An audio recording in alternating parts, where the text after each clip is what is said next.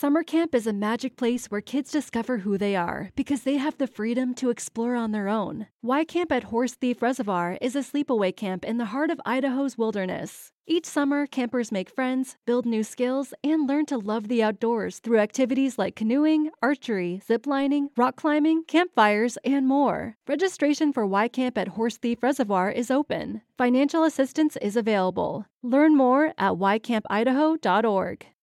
You have to get to that level where this is an instinctual thing that you know who you are and why you're here. And if you know who you are and why you're here, when it becomes push comes to shove and it is the last 30 seconds of that workout, or even better, the middle round of that 10-round workout where you start questioning yourself, it's not there anymore. The questions go away because you believe in what you're doing. You know why you're there. And it becomes this instinctual, automatic thing that all the other questions go away. My goal is to get my athletes in this 30 days to that level. What confidence is has nothing to do with winning or the leaderboard. What confidence is knowing that you giving your best efforts is enough. Okay, Ben, we've not done this in a while, and people yelled at us on Instagram. I missed you, man. I know. Obviously, a very busy time. So that's what I kind of thought we would talk about. Time before and around the games is always very important for you to make sure you're focusing on the right things. And the right things at this time of year is the CrossFit Games and specifically your athletes. So first thing first is just like talk to us about what this month looks like, or maybe like the whatever it was, 6 weeks maybe between regionals ending and the games coming up. Like, how do you even start to think about maximizing those very short days so that when, you know, everybody's lining up day one on Madison, you're like, okay, we did everything, or we did what we needed to do. Yeah.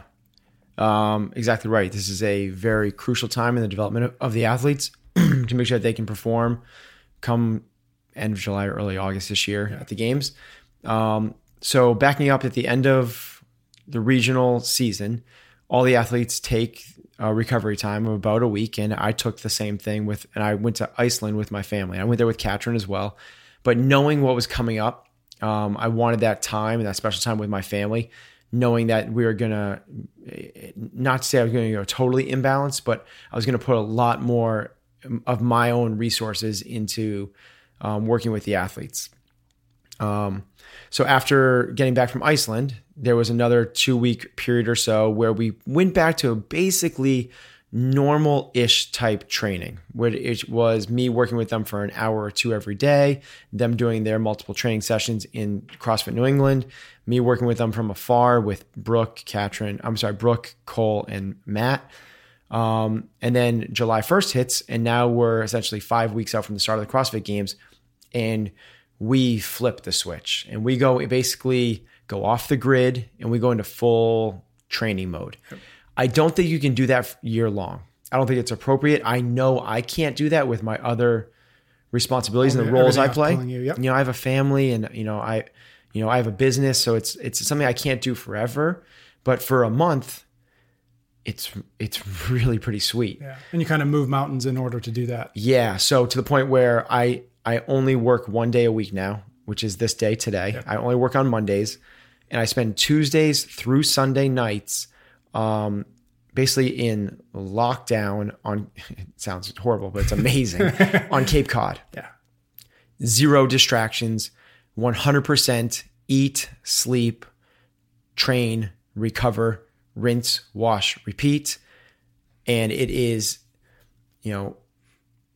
I believe it's the optimal amount of time. When Lance Armstrong was preparing for Tour de France, and yes, I understand that he was skip over all that. He still maximized his fitness against everybody. To do that, he trained year round, but leading up to the Tour de France, he did a 6-week training camp. Mm-hmm. And that's really where the peak happens. Professional athletes leading up to their preseason, it's a 6-week intensive. That's what we want. It's the same thing. 6 weeks to find your peak. I don't want my athletes peaking for the open. I don't want them peaking even for regionals. And that sounds weird, but these athletes, they're going to get there. Yeah. Thank God they did. Yeah. And now it's time to literally like sharpen the axe to the point where it can like slice a hair when it's dropped on top of it. Yeah. So is the goal to get them fitter in the 6 weeks or the 5 weeks, or is it like technique refinement? Is like how do you go into those 4 weeks? You know, like what is the goal? Yep. How do you measure that? Yeah, it's great. So whether it's technique or fitter, it's to improve their overall, it's improve their work capacity across the board. So some of the athletes are going to improve that by improving their VO2 max and their lactic threshold and their lungs capacity to move oxygen through their body, right? Other athletes are going to do it by getting the bar to hit higher up on their hips when they do a snatch. Yep. It's just like, it's different for each person and each movement and each domain. So there's not one thing that we're saying, this is what we're doing. Having said that, if I have to pull out, I don't even want to say that. We spend, if we're swimming, some people it's about building up stamina and endurance in the water. Other people it's 100% technique, has nothing to do with the stamina. So it really is individualized depending on the athlete and the task at hand. So you're on the Cape, and I don't know if you said this, but if you didn't, you are in a house with Katrin, Brooke, and Cole. Literally, you guys are all living under the same roof. Yep. Right? So what is the value that you found in having everybody in the same place at the same time training for the games? I think the biggest advantage, first off, is that I can speak to them. Yep. As opposed to them being in, Missouri, Washington, and Katrin's always here. Yeah. The advantage is that I get when I speak to them and I'm saying something to one person, if I'm giving someone some swim technique reviews, they all hear the other stuff and it resonates. Whether it helps. If I'm talking to them about the mindset stuff, whether I'm speaking to some person, it might resonate with somebody else. So you kind of get this overlapping. It's like an echo effect. Yeah, exactly. What you say to one person echoes to everybody else. So that's a huge advantage. It also makes time is a limited resource. I have to say it 3 different times. It's not as efficient or potentially as effective. Yep. The other side that I think is a huge advantage is you accept your surroundings as normal, right? It's like when you're growing up, if you celebrate Hanukkah, not Christmas, you think everybody celebrates Hanukkah and what's Christmas? Yep. And if you grow up and, if you grow up in an abusive household, you kind of accept that as normal. If you grow up in whatever it is, if you grow up with a double working family, parents both work, you accept that as normal. Yep. In this case, the excellence that these guys are living with is completely normal. The getting up and going through a morning routine where they're reading about mindset and establishing their own true norths and core values and what are their hardcore beliefs, which are not easy questions to answer. They're doing that on a regular basis every morning. Mm-hmm. We go and we swim in the open ocean, every morning essentially. That's not something that's enjoyable for most people, but because they're with other people doing it, it seems a lot more normal. They come back and make incredibly clean breakfasts and they have time for them to reflect. It seems totally normal. And then we go to the gym and we do an hour of just foam rolling. It seems totally normal. Then they do a warm-up assessment where we're checking, I don't want to get into but everything is like all this like incredibly detailed stuff that when you're in your own environment and you're living with your wife or your boyfriend and you have all your friends and your social life and all these other distractions, it seems a lot harder to dig into that excellence. Here, it's just like, it's the expectation. Right. And if everyone's doing it, it's what everyone's doing. It's like a rising tide lifts all ships. It's like, oh, everyone's doing their mindfulness stuff. I'm going to do my 10 minutes of mindfulness stuff now. It's like, because it's the expectation, it's the norm. To rise above that is even more exceptional. Yeah. So even these athletes who are by all means the top of their game, Cole and Brooke and Katrin's here a lot, but like you're saying that there's room even for them to refine literally everything. Well, it just takes away the other distractions, right? So Brooke is a college student. Yep. I find it astounding how she's able to balance that with being the sixth fittest woman in the world. Yeah. The distractions of college and the social pressures that you get of like, come and party and let's go hang out and let's go to the mall and let's go whatever. I don't know what they do now, but whatever they do. Go to the mall. Go to the mall, right? I think they Snapchat instead. Whatever it is that they do. All that's gone. Yeah. Cole has a family, a wife and in-laws and everything else. And he's doing home improvements and putting a patio in, like gone. Yeah. Like, okay, we are Rocky in Russia. Like you're here and there's one task at hand and it's to improve your mind and your physiology and be prepared for the CrossFit Games. So yes, they live that every single day, but there's distractions and there's other stuff. I think Katrin does it, and Matt actually does it, when Matt does it phenomenally as well. And that's why he likes to stay in because Matt essentially, he's in Vermont. Matt lives Rocky in Russia. Yeah. He goes to the gym, He comes back, he eats, he goes to the track, he comes back and eat, he goes to the gym again, he comes back and he sleeps. And it should be said, that's a big reason why he's not on the Cape with you. And he found something that worked for him. It works for him. Yeah. We've tried it with us. It doesn't work as well. So why try to fit a round peg in a square hole, if that's the saying? Yep. We know what works for him. We're going to stick with that. Mm-hmm. If it's not broke, don't try to fix it. Yeah. So it's interesting. I think you said earlier that this isn't something that you'd want to extend beyond 6 weeks, 5 weeks, 4 weeks, whatever. So you're saying that like in an ideal world, this wouldn't be normal. This is always like a special time before... game day. One of the reasons Cole is as special a person as he is because of his wife and because he lives near his family and because he has this amazing house that he feels attached to and because of all that. Yep. We want some level of, call it what you want, balance or some level of distraction, some level of escape. Mm-hmm. Brooke is very close to her mom. She has a twin sister, like all those things. Like it's important that she has those other things.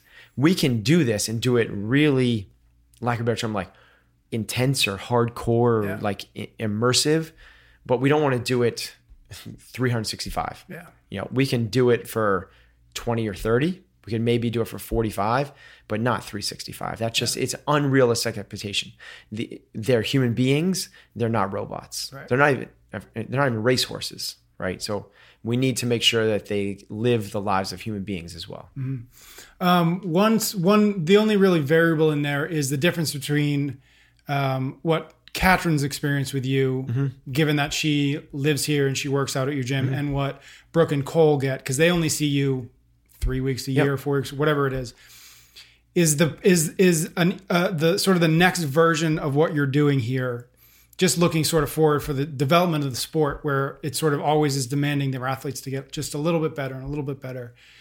Does the next iteration of this look like, whether it's you or another coach and a bunch of athletes, like a group of athletes living and training at the same place all year round, even with all of those things, with all those balance points, but still being in the same place at the same time?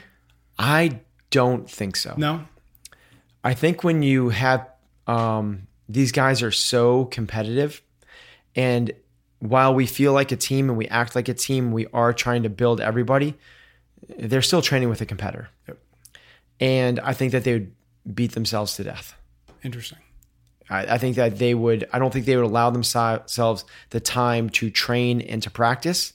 I think there'd be too much competition. Yeah. But you don't think that that's the case with, I think that it's good for a short segments and short periods. And I think that we're pushing up against the boundaries of it right now. Interesting. I would not want to extend it any farther than this. Mm-hmm. Now, could it be more frequent in shorter iterations? Yes, and I hope it is. Yeah.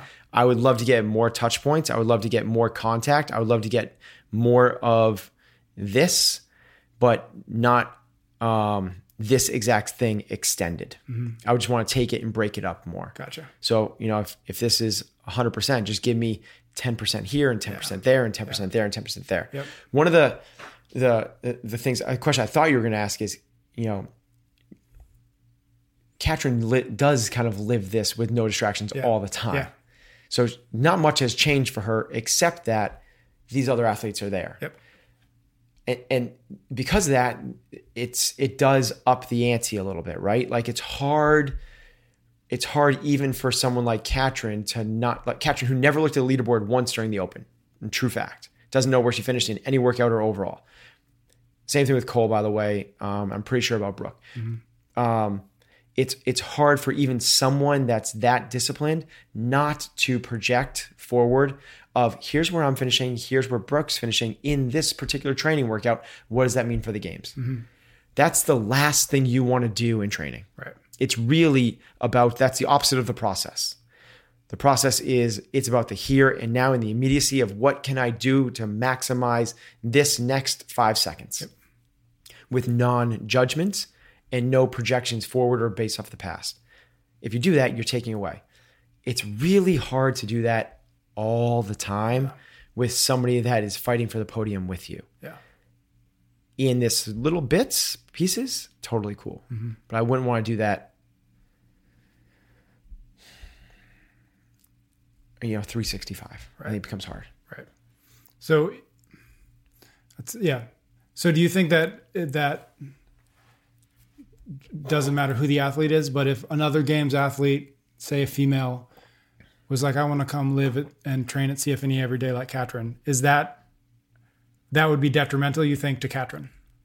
I think it would depend on the athlete. I guess so. Yeah. If it was Sarah Sigmundsdottir or Tia, yes. Yeah. And I think it'd be detrimental to them as well. Agreed. Yeah. If it was somebody that, having said that, Brooke and Katrin are best friends. Right. They get along phenomenally, right? Like phenomenally. They're like sisters. Yep. And I don't want this message of this show to be that having them together doesn't train well. Yeah. There's a reason we want them together. This is a good thing. Yep. I just don't want to say that, like, I don't know if it would be a good thing to do this all the time. Interesting. Okay. And I don't know if it's a different level athlete that would make the difference or not. But I think this works well the way it is. Yeah. Just not all the time. Right. Okay. So going back a little bit, how do you going into these 4 or 5 weeks of games training, do you have like an overarching message that you want these guys to walk away from, like outside of like the individual techniques or the hundreds of different tweaks you're going to make? Do you go in with like, here's what I want you thinking about for the next 4 or 5 weeks? Or is that individual, or is that like kind of impossible to do? No, that's exactly what I try to do. I project, I say, what do I want my athletes to look like physically, literally, like how lean do I want them to be? What do I want their physical capabilities and abilities to be in different areas like rope climbs or your snatch or your 800 meter run? And how do I want them to be thinking mentally? Mm-hmm. And I work backwards from that and say, okay, how do I get them to that?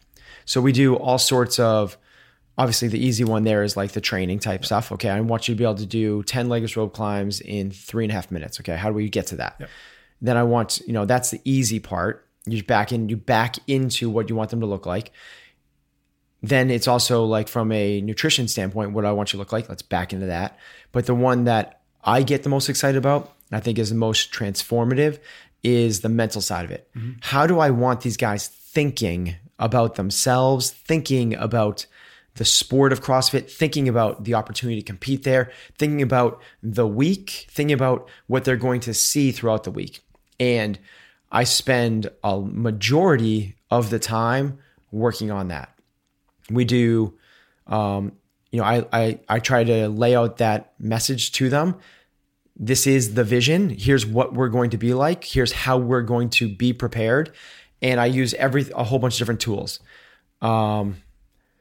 Whether it's having them watch a video that you help create, right? Whether it's watching a video that presents a certain message, yep. Whether it's using little tricks or tips that I've, like gimmicky stuff that I picked up from other coaches in other sports, like little like physical reminders of this is what this looks like, or it's a worksheet. Let's work through this mental exercise. Literally like here's 6 questions, answer these 6 questions. Or it's, go spend an hour with yourself to try and answer this question for yourself. Or it's, we spend a lot of time. I actually have a binder, and every day I give them a new thing to read and to focus on. Mm-hmm.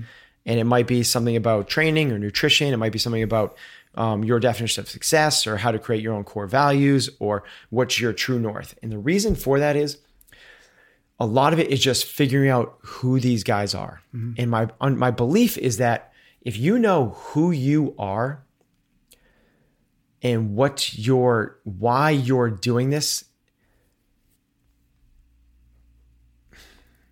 I believe if you have ultimate belief in something, it changes the ballgame. Mm-hmm.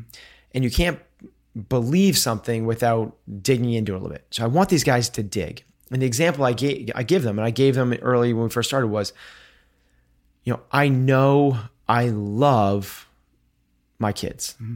And I would, without a second of hesitation, and every parent would do this, without a second of hesitation, I would jump in front of a moving train, bus, whatever it is, to push them out of the way in a heartbeat. I would give up my life to save them. I wouldn't even think about it. It would be instinctual. It wouldn't be a thought process. It would be it was on a subconscious level. There'd be no thought, because it's so ingrained in who I am. But, and this maybe not sound great, but if there was a stranger that was essentially dead on the sidewalk, and I was tasked with giving him mouth to mouth, it would not be a jump to it thing. Mm-hmm. There would be other thoughts that would go through my head. Mm-hmm. And I would have to process that. I would have to think like, it's not automatic. It's not automatic, yeah. Right? It's not automatic. It's a thought thing. And I would probably end up doing the right thing. I hope I would. Right. But it's not going to be this automatic. It's not an instinctual thing. Yeah. You have to get to that level where this is an instinctual thing, that you know who you are and why you're here. And if you know who you are and why you're here, when it becomes push comes to shove, and it is the last 30 seconds of that workout, or even better, the middle round of that 10-round workout, where you start questioning yourself, it's not there anymore. The questions go away because you believe in what you're doing. You know why you're there. And it becomes this instinctual, automatic thing that all the other questions go away. My goal is to get my athletes in this 30 days to that level. Now, it doesn't happen in 30 days. That's why we have to talk about this stuff all the time. Yeah. But this is the immersive camp. Yeah. This is boot camp. This is buds. This is Hell Week. This is, maybe some corporate training maybe Google has this where they bring people in and they reprogram people to think this way. But that is the goal of this camp, is can I maybe not reprogram, because that's right, these guys are on track. Yeah. Can I deepen the programming to the point where it's just an automatic thing? Mm-hmm. If we can do that along with get them to climb ropes, right, then we're in good shape. Yeah. So when you get to the games, then having had this experience and having put in the work, sort of all of that work that you just talked about, do you then just let it happen?